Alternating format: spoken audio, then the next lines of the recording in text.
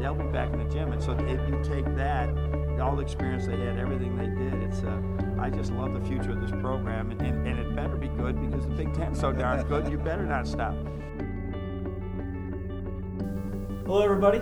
Welcome back to the Divine Intervention. It feels like it's been at least 6 months. I know it hasn't because we did talk about football.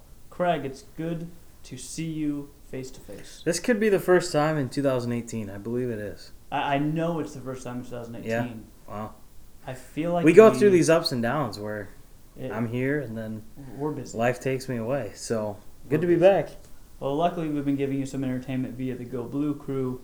We're back in Divine Intervention. The only thing that we can talk about this week really is March Madness, and we'll just get right into it. Just first and foremost, Craig, what do you think about Michigan's seed, number 3, playing Montana in Wichita, Kansas?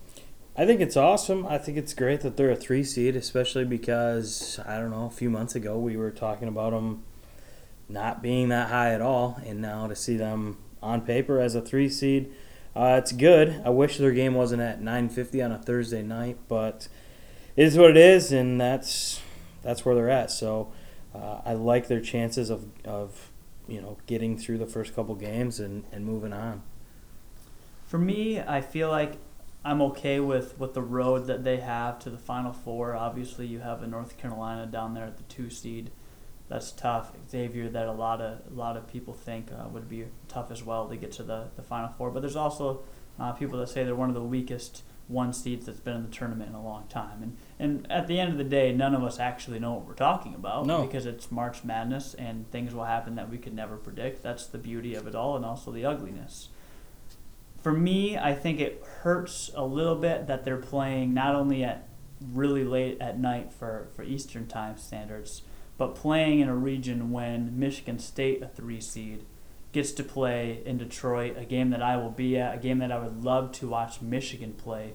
Instead, I don't care who the Michigan matchup is at that point. I just would rather see the Wolverines play in Detroit than the Spartans. And me personally, I felt like the Wolverines deserved that spot just because they beat Michigan State twice.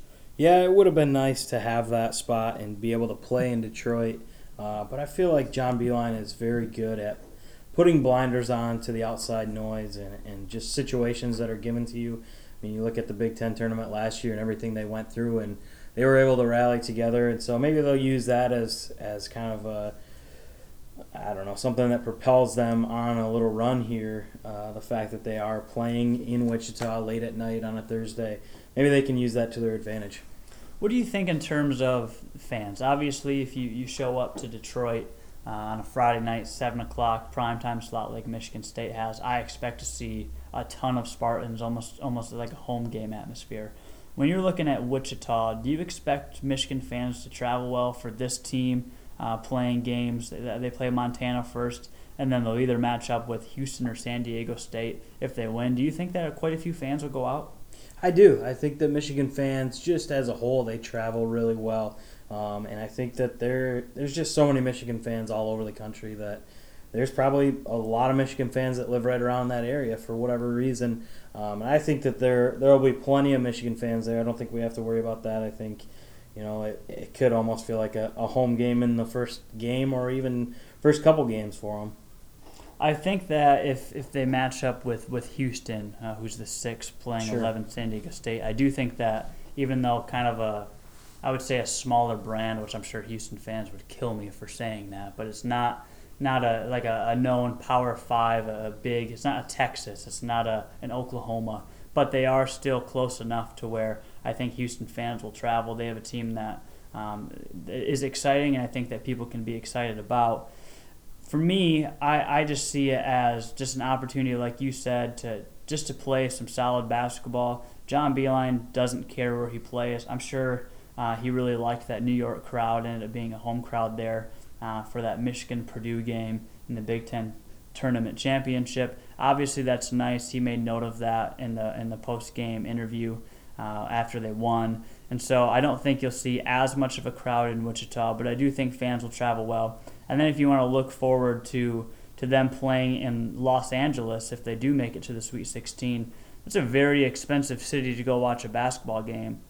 But there are a lot of alumni, Michigan alumni, in Los Angeles, and I think you could probably find some bandwagon fans out there, don't you think? Oh, for sure. And you think about people out there, how often they get to see Michigan, no matter what sport it is. How often does Michigan travel to the West Coast? So maybe they'll use this as an opportunity to go support the Wolverines, and I think they're an exciting and fun team to root for. So I think your comment about bandwagon fans, I think that could definitely come into play. Yep. So just looking at the bracket in general, who do you like? If you could give me 2 teams you like to win the national championship, who are you picking this year? Oh, jeez.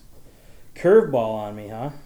Well, And you don't have to. This doesn't have to be your official bracket. No one's going to hold this against you. Just give me 2 teams that first come to mind when you're thinking about who's got a legitimate shot to win a national championship. The answer could be no one because it's a very tough year to pick. I mean, you can call me a homer, but I picked Michigan to be in the national championship this year. I just think that the chemistry that they have going right now, or had going late in the season, is unmatched in the NCAA right now.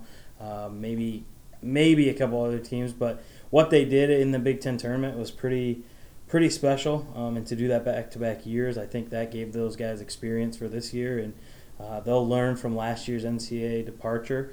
And then on the other side of it, I honestly don't know who to pick on the other side. It's like you said, it's just such a wide open bracket, and I think that's part of why I picked Michigan, is because I don't have a better choice, and I want them to win. Yeah.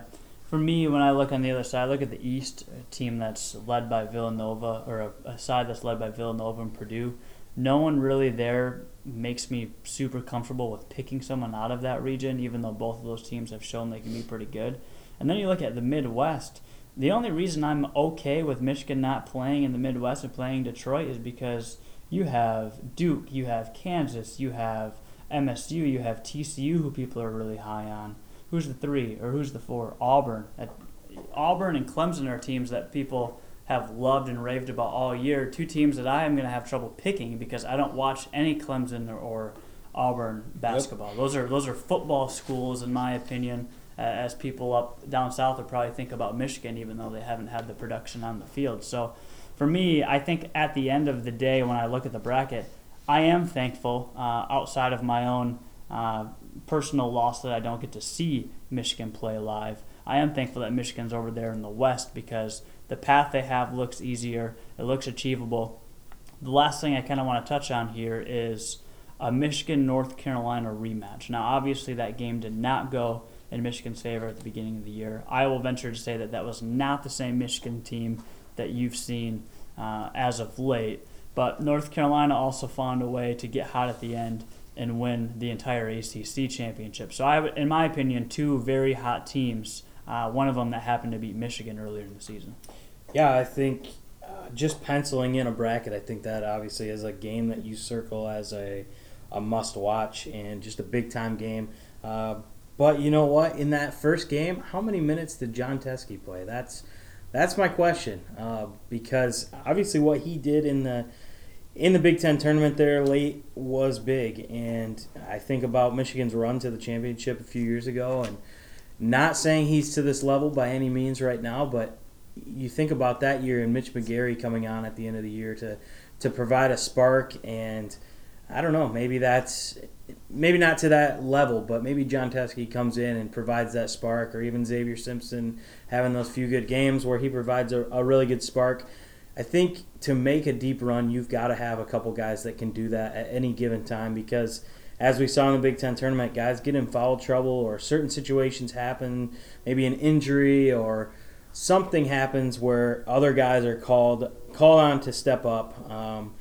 You think about Spike Albrecht hitting those deep threes in 2013. Just guys like that you don't really hear about all year, and then all of a sudden in the biggest stage they come to life. So I think Michigan's got a couple of those guys that can really flip the switch in this tournament. And if that rematch does come around again, I think Michigan will be a completely different team, and they'll be ready to handle it. Yeah, I can echo that 100%. For me, one of the things that people seem to forget is both teams, Michigan and North Carolina, shot lights out for most of the first half. The score was 51-37. The only difference in that game is North Carolina never stopped shooting lights out. They shot 55% from the field, which in a game that early in the season is really, really good. That was a late November game in the Big Ten ACC Challenge. And at that time, North Carolina looked like a very, very dominant team. For sure. North Carolina has struggled in games since then and up into the ACC tournament where they did turn it on again. Obviously, this is a team that's very dangerous in the tournament, as you could say Michigan is too. But for North Carolina specifically, they're national champions last year. They were in the finals the year before and were one buzzer beater 3 from winning back-to-back. And so for me, it's a tough team to play because they have some veterans there that know what it's like not only to be in the tournament, but make big runs and even win a national championship. But I do echo what you say. This is a different Michigan team, and I actually have confidence that Michigan can beat North Carolina in a rematch. For me, it's how can Michigan play at the level they play in the Big Ten tournament over a course of the next couple of weeks to make it all the way to San Antonio. They're a team that can do it, and I have the confidence that they will make it pretty far. But we've also seen, Craig, a lot of times, I'm thinking Nebraska on the road or Northwestern on the road, Ohio State on the road, North Carolina on the road, LSU at the beginning of the year.